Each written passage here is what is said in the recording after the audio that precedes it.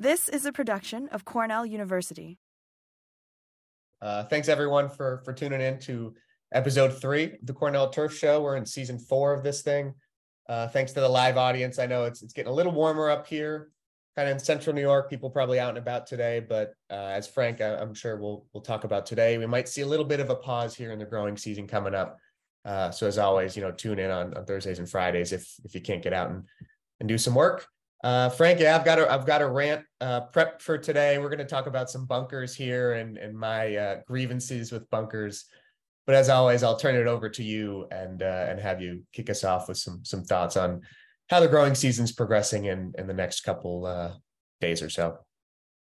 What a life this guy's got, right? I think that's Torrey. I think it's either Torrey Pines or somewhere in LA. What a lovely picture. Lives of dogs, right? We started out with this so long ago, Carl. And we're still doing it. The cute pictures of dogs, right? You just can't beat them. But I thought this was really an even better one. I think this was from someplace in England. I sort of just misplaced the tweet and couldn't see it. But this is always this used to be a pretty standard practice on golf courses around the world. This particular problem, when you look in the history books, Carl, of St. Andrews and the way they manage the links courses, they didn't have synthetic fertilizers in the late 1700s, early 1800s. They were slinging animal manure. Animal manure is pretty much all they had.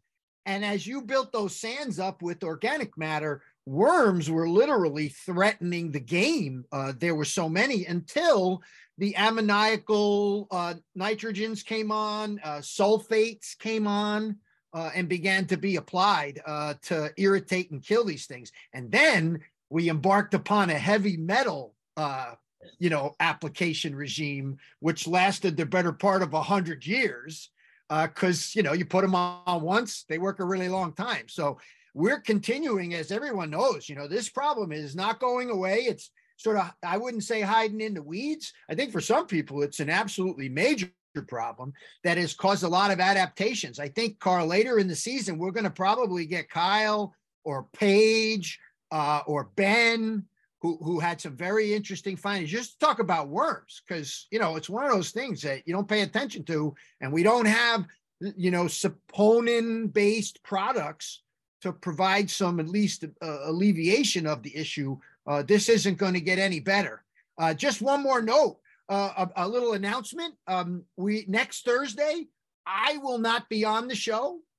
We will let you know what the adaptations will be moving forward for this, because I'm doing a walk and talk at Jan and Das's Golf Club in New Hartford, New York, as part of the GCSA's NY's Walk and Talk series. We're going to be talking covers. Carl, they took down a lot of trees. Yeah. And of course, we always have a little BMP conversation. And it will be the first day for, I believe, a Texan on his way north to be the golf course superintendent. And it will be his first day of work. And Chris will come back for that walk and talk as well. So it should be a very delightful place. Now, Carl, before I pass it over to you, Jan Das is a pretty cool place, right? Is that Donald Ross? It's similar, Walter Travis. But it has got some spectacular topography.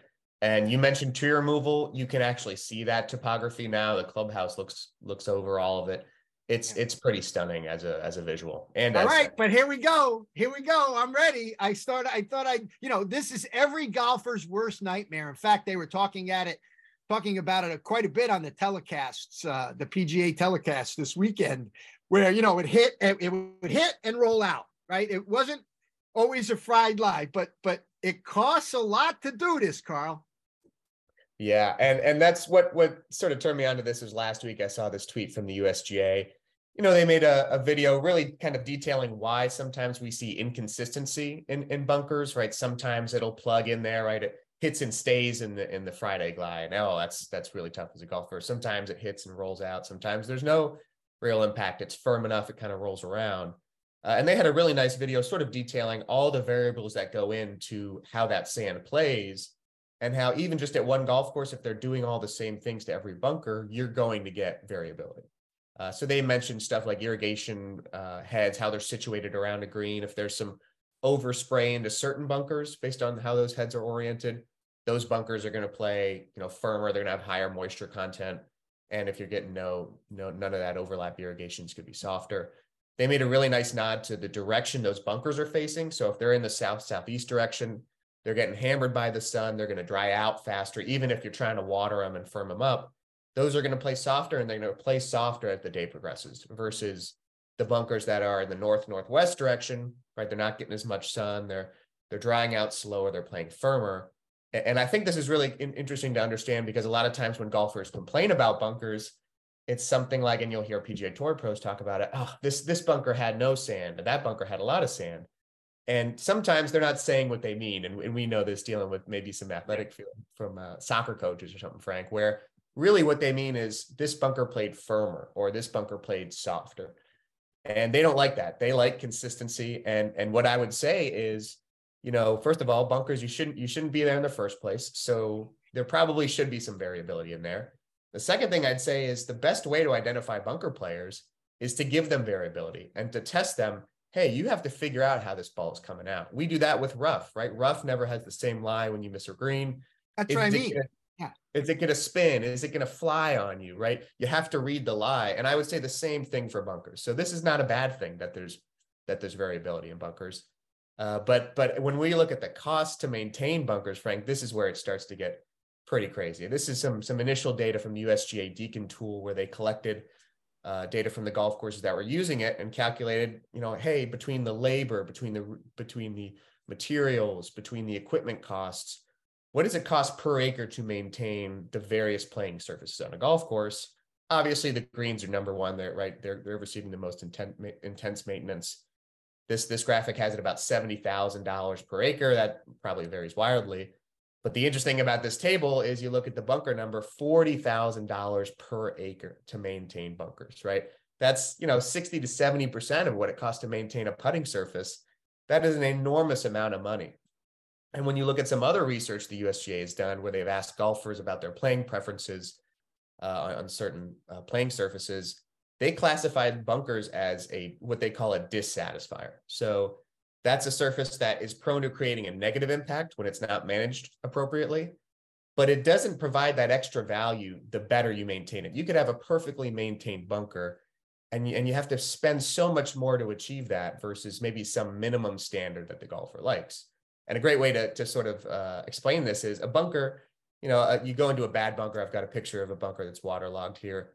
The golfer obviously does not like that, right? And that creates a negative image in their head that they hold for the entire round. But if you spend a whole lot of money and then maintain that bunker the best it could possibly be, the golfer's not coming out of that bunker, Frank, and saying, man, that was the best bunker I have ever played out of in my life. That was so, man. They never come away from a golf course singing praises of bunkers, right? So maybe there's this minimum acceptable level. We don't know what that is, but that will maximize your inputs and how you have to maintain these areas and not go that extra level. But where I'm really going to place some blame here, Frank, is architects that use bunkers as a crutch. And I'm not going to single any specific ones out. I've got an image here of a golf hole that literally has maybe 40 to 50 bunkers on just one hole. And architects love the visual aspect of bunkers. There's these flyover bunkers. Donald Ross famously put what he called a top bunker in front of the women's tees when he used to design courses to penalize bad shots, right? And that's just a waste of time to maintain that bunker. How much value does that give you? What I'd say is there's a less expensive way to maintain features similar to bunkers, and that's these ground features I've got on the screen. Linden Golf Course is a cool little community golf course, short course up in Syracuse. The initial course had a lot of these sort of Walter Travis bunkers. We're talking about Yanandastis, same architect here. Very cool features, right? And they can provide the similar sort of playing strategy and aesthetics as a bunker, and they're less cost intensive, right? And there's another photo here, Guy Cipriano taking a picture. There's a couple of these mounds, right? And it's interesting. The ball is rolling. Are you going to get the good bounce or the bad bounce? And it's so much less to maintain these areas. It's not nothing, right? There's still some maintenance going on here. But I would just say, I would challenge architects to really think about every bunker you put on a golf course. Think about that $40,000 per acre number. And is it worth me putting this bunker here, right? Augusta National has, I think it's around 40 bunkers. There's around 2 per hole, I think, at Augusta National. that's not many, right? And there's courses with over 100, right? So obviously good golf can be played with few bunkers per hole. And I would challenge some architects to maybe be a little bit more thoughtful about how they're laying those out. Okay, we'll get to the shade you just threw on architects in a minute, Carl. But I think the dissatisfier thing is really the driver here, right? It's really the driver, because you can't win, right? There's no winning. There's only finishing. Yes. You have to produce them. And from there, you're right. You're exactly right. No one ever comes off the golf course and say, "Oh, those are beautiful bunkers." You don't hear it very often, unless they spend a lot of time in them and they're really good golfers, which one happens more than the other. So I think that dissatisfier point is really good for the mindset you should have when you're discussing them, right? And we've talked about where to put them based on the Deacon data, the GPS data that we are looking at, right? That's a growing use of that particular data. Now, the other thing that's fascinating about this rant for me is you and I are always barking about fairways, reduce maintenance on fairways. And now I'm looking at this and saying, well, compared to bunkers, I think what we ought to do is figure out what this crutch is about. Because if you're telling me that what we've always said about this large amount of land that we're managing, and we talk about it from an environmental impact perspective, right? Not necessarily from a maintenance perspective. It does add maintenance because you got to spray and do all the other things when you're treating for pests. But that's a pretty profound statement that, I'd like to look pound for pound. When I look at this picture on the left here with these, snaked waste bunkers that travel the length of the fairway that, somebody I know well does really good. And they say, well, you don't have to rake them every day. And then you get them and you got to rake them every day because the people are out there using them and they think about it just like it's a greenside bunker and not a waste bunker. So talk a little bit about the crutch, because Tom Doak said to me once, Frank, if we didn't have bunkers, people wouldn't be able to tell it was a golf course from the road. That's what he said to me in a time he visited here once. So talk a little bit about what you think they're using it for as a crutch. Is it a penalization that you think is easy to do and could be achieved other ways? I think the first and foremost is I think that penalization aspect, right? Hey, if you're taking on this left pin and I want to penalize you for taking on that risk, hey, here's a bunker and we're going to put it really deep set and make it hard to get out of. So it definitely starts with penalizing sort of bad shots, but there's also an aspect of depth perception. And I've heard Gil talk a lot about this and how deep a bunker is and how it's set in next to a green or near a fairway. It distorts how you view the hole. Alistair McKenzie was famous for, he started in military warfare and how to build trenches that the enemy couldn't see. And his courses famously, you'd look back from green to tee and you couldn't see the bunkers, but they would affect you visually. So there is certainly an aspect of that color definition, how you build into a hillside or into a fairway and how the golfer sees that hole.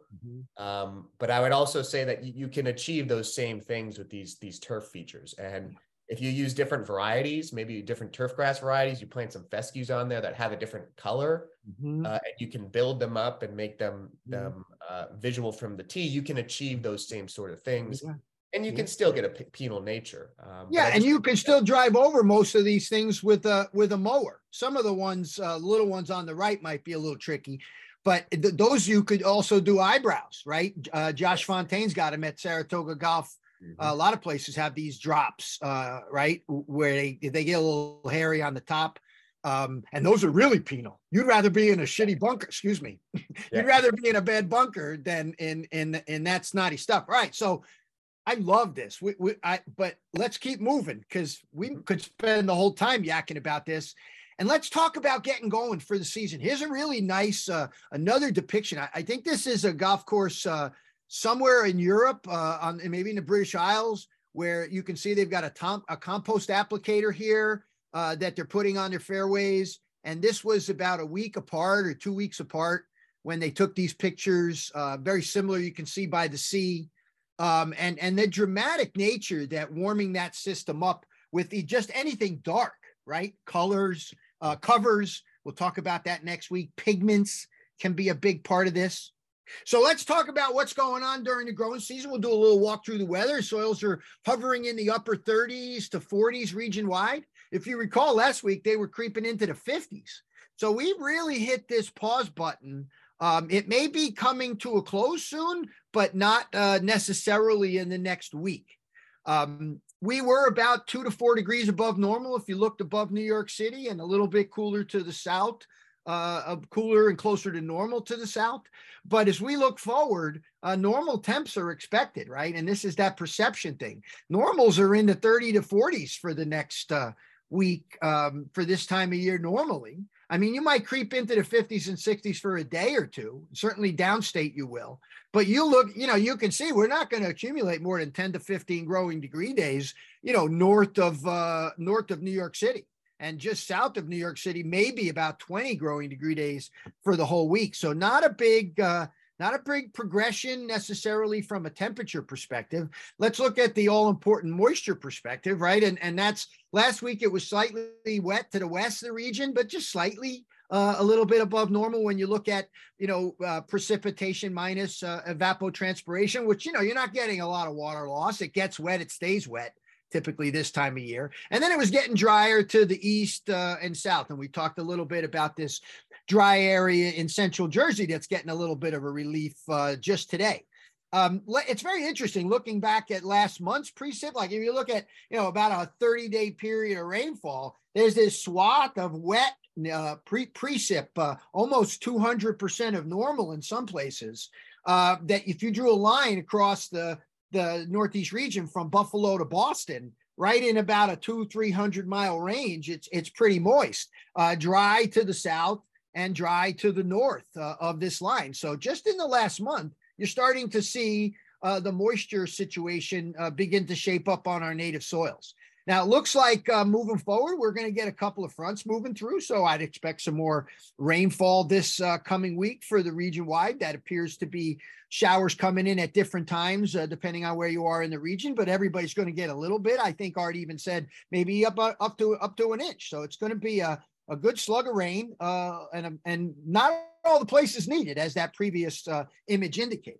So now we're going to get to the heat part of this and the crux of the conversation today that I think is good, because this has been coming up now. This seedhead suppression topic has been coming up pretty regularly, Carl, since we started so early in February, right? So as you can see on our website, we have both MBARC, for those of you who still use mefluidide, and proxy degree day models based on some research that we conducted in our program back many years ago, 2005, 2006, when Proxy came to the market and was really going to revolutionize things. We did it at Skinny Atlas Country Club, and we did it at Oak Hill.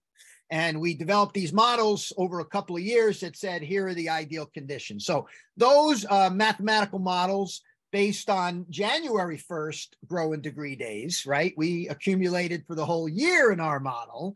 You can see we are passing prime throughout the metro New York area. And as you move up, and we're still not in the, we're still a little early as you move north. The Connecticut coast, southeastern New England, coastal New England is currently in an ideal pattern for seedhead suppression.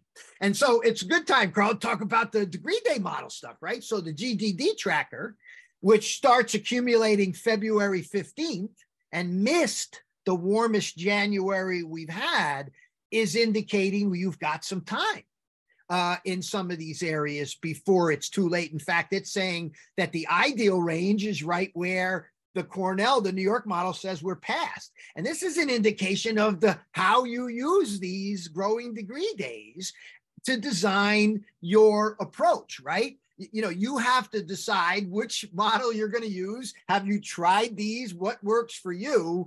Because I've also heard people say, yeah, I hit it on the 8th and 12th green, but man, I missed it on the 15th and 16th. You get microenvironments. You got different populations of POA. These models for this stuff is only going to be so good. So that's what really made the fall application stuff that we'll talk about in a minute really important, because you could do it consistently. But I thought I would revisit why are we doing this? What is this about? What happens to the plants when you restrict reproductive growth and you allow it to continue some form of vegetative growth? How does it affect annual bluegrass performance? And I've talked about this before. Actually, I dug some of these slides out of the turf show I think we did a few years ago. This is Rich Cooper's work from the 80s. Look who's the last author on this, Tony Koski. This is back when Koski was a technician and Cooper were technicians in Ohio in the early 80s, late 70s, early 80s, when Embark came to the market. And one of the things that they found out of the gate was that when you suppressed seed heads, you had more structural carbohydrates, stored energy, reserves in the roots. This indicated that the plant had reserve energy, that it somehow conserved energy from flower production, seed head production, and moved it into stored energy into the root system using Embark. So this was pretty revolutionary. It also had a significant effect on root elongation, right? Looking at it over a number of months, the high Embark rates that were suppressing seed heads were also leading to significantly more rooting. It's like, this is win-win, right? This is where the whole idea, not just of doing it for performance, but for doing it for plant health was really important. So there you go. This is also a very interesting point that they made at the very bottom. It actually mentions the rebound effect. This is something we all still have to consider. And this is really the basis of Bill Kreiser's work years ago, when he began to start looking at how Primo degraded in the plant. And if you didn't apply the Primo at the right time, you got this surge in growth. Well, this was observed even back then. You look at the root, substantial decrease in leaf, stem, and root tissue following growth inhibition. The carbohydrate levels went down in the tissue when the growth surge occurred. So this is the sort of talk about, is this really helping the plants? So let's go back to how we do it, and then we'll get back to whether it's really helping the plants. And this is Sean Askew's work from 2015, where he's looking at trying to time it in the spring only, applying it in what he's calling winter with a snow mold application, and then a follow-up spring application, right? And what you see both with Proxy and Primo is that if you apply a winter application of Proxy, for example, you're even with a single spring application, you're still getting exceptionally good seed head suppression out of the gate. So I don't know about the timing of the spring, but you're locking in a lot of improvements. If you look at the difference from spring only, which is 25%, and winter and spring, that's 82%, you see a 60%. Just get that application down in the fall, and you don't have to worry as much, in my opinion, about time in the spring thing. The other thing is, that was Sean's work in 15. Zach Riker led a collection of regional scientists a number of years ago, published his paper in 2019 about looking at this across these regions. And they had a Connecticut region in there that's saying the fall application date is best November 9th. The initial spring application date this year, if you're starting on January 1st, look like about base 32, look like about 350. If you're using growing degree days on a 1st or 15th start. So here's that thing, Carl, where it depends on where you start and what it means, with how you're going to look at these models. And they did it across these regions. The thing that's interesting is, right, they've introduced Proxy and, of course, Primo now. Okay. So what does this, let's say, okay, we've been doing it. It makes sense. It looks like we've dialed in how to do it. A very small piece of work was conducted by John Inguijato. Look at the dates on this, Carl, 2005, 2006. I remember Bruce Clark, when he used to come on our conference call on Thursday mornings, actually would talk to us about this. They had identified this early on that potentially was involved. So this is a study where they looked at the effect of seed head suppression using Embark, Proxy, and Primo, applied alone and together. The Primo wasn't applied alone. The Primo was only applied with the things, with the two seed head suppressors, right? Because Primo doesn't suppress seed heads. Interestingly, when they used Embark alone, they got an increase in anthracnose between 14 and 30%. They put Primo in there, it decreased anthracnose between 5 and 11%. Proxy alone, and proxy looks like the key here. Proxy alone decreased anthracnose 13 to 35% compared to not using Seedhead suppression. Proxy and Primo, pretty much the same. So Primo seems to safen some of the embark stuff. It seems to safen, it doesn't have that same impact on proxy, but definitely proxy is an advantage. If you're struggling with anthracnose, these tools would be then important things. Interesting little contrast there with the, the embark that has the health benefits that Cooper showed, but not those benefits manifested. So listen, Carl, I'm going to wrap up here, but I thought we'd chat a little bit about putting quality, right? We see Seedheads on putting greens. We've talked about how these POA annual greens out west get a bad rap, but they also change the whole location on these screens too, and it's an indication of the traffic. We've talked about how crappy golfers are, even good golfers are from 10 feet.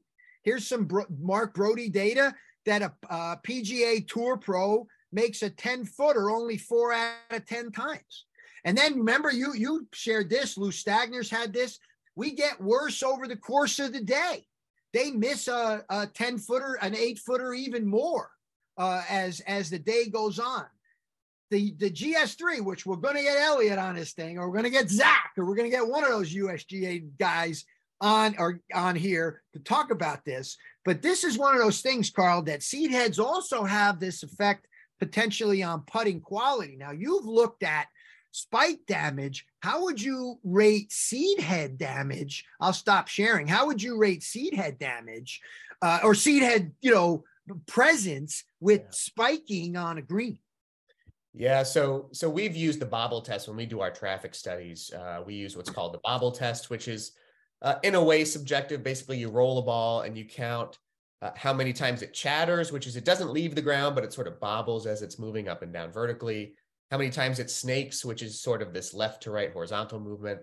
And then a bobble is when it comes off the ground, like it hits something, pops up, and that's a really easy thing. So we've rated traffic through that bobble test, and you consider all those things, and it goes from 1 to 9.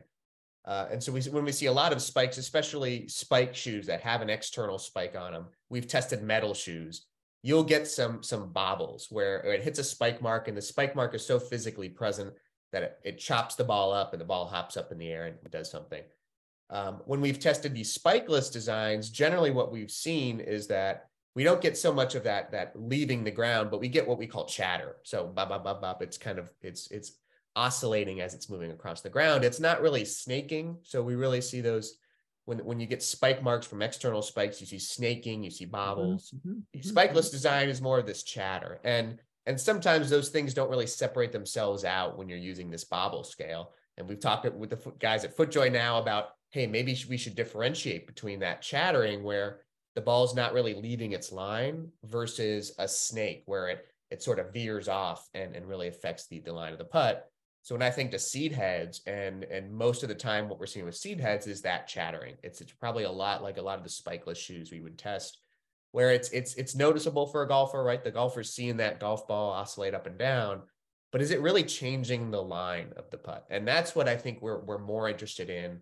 When you see a real big deviation in how the ball, deflection, right? We call it deflection too. That's really influential on how that putt should have gone and maybe how it got knocked off course. Sean Askey's work at Virginia Tech has looked at this with little spots of POA, little dollops of POA in a newer bent grass green, and how that deflection, something like 8 millimeters, can affect how you make a miss or putt.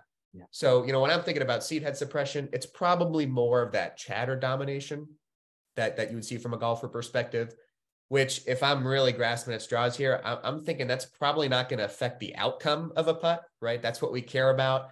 From 10 feet, a PGA Tour makes it 40% of the time. Is it 38 with the Seedheads? Maybe, I don't know, but probably not as much as. But in super slow-mo, Carl, super slow-mo, it looks really bad. But your point is well taken. Is it coming offline? And Sean Askew's work where they use that strike plate, right? That's how they were determining. But that is a relatively uniform surface as a bent grass with a dollop of POA in it. When you look at the picture I showed earlier, you got a uniform stand of POA. You got seed heads everywhere. You got, tight POA everywhere. It would be, you'd think, more of a chatter. We're at 10:30. We're over time. Do we have a question we want to take or what?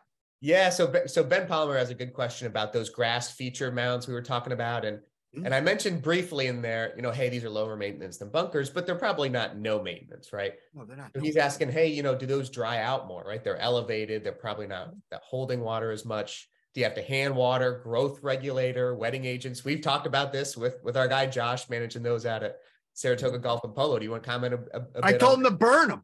I think that, I don't know if you can get away with it, but that would be the option, just to get some of that organic material out of there. Or strip it off. Those things are best when literally they're growing on subsoil. Many years ago, Jim Skorolski coined a term I liked. He called it contra agronomic principles, right? Instead of promoting fertile soils and soil health, get rid of that stuff, use it somewhere else, and use these areas to restore really bad soils, because that's what grasses and these meadow systems are good at. And I think they do dry out, Ben. I think they can be more maintenance. And I think that we have to be careful, right? I mean, we've already seen this happen in native areas on golf courses, where that level of herbicide use, a company that will go nameless sends out a regular email talks about the 5 or 6 different chemicals you got to use on these native areas. So you are correct. I think Carl's right. We don't want to suggest no maintenance. I think our vision, Carl, it's run the mower over it or the Ventrac over it, not turn it into this, multiple chemical application. Uniform festive stand that's thinned out nicely, right? There's got to be some variability. Let's take the variability. We're okay with that. Let's provide some help. All right, let's get out of here. We're late. Yeah, well, little bit over time, but nonetheless, still was a fast 30 minutes, Frank. Thanks for joining me. Tomorrow we'll be on with Cale Bigelow from Purdue. We're going to talk about some early season fertilizer growth rate stuff. So tune in for that in our lawn and landscape episode. But until then, thank you all for joining live, and we'll see you tomorrow. This has been a production of Cornell University, on the web at cornell.edu.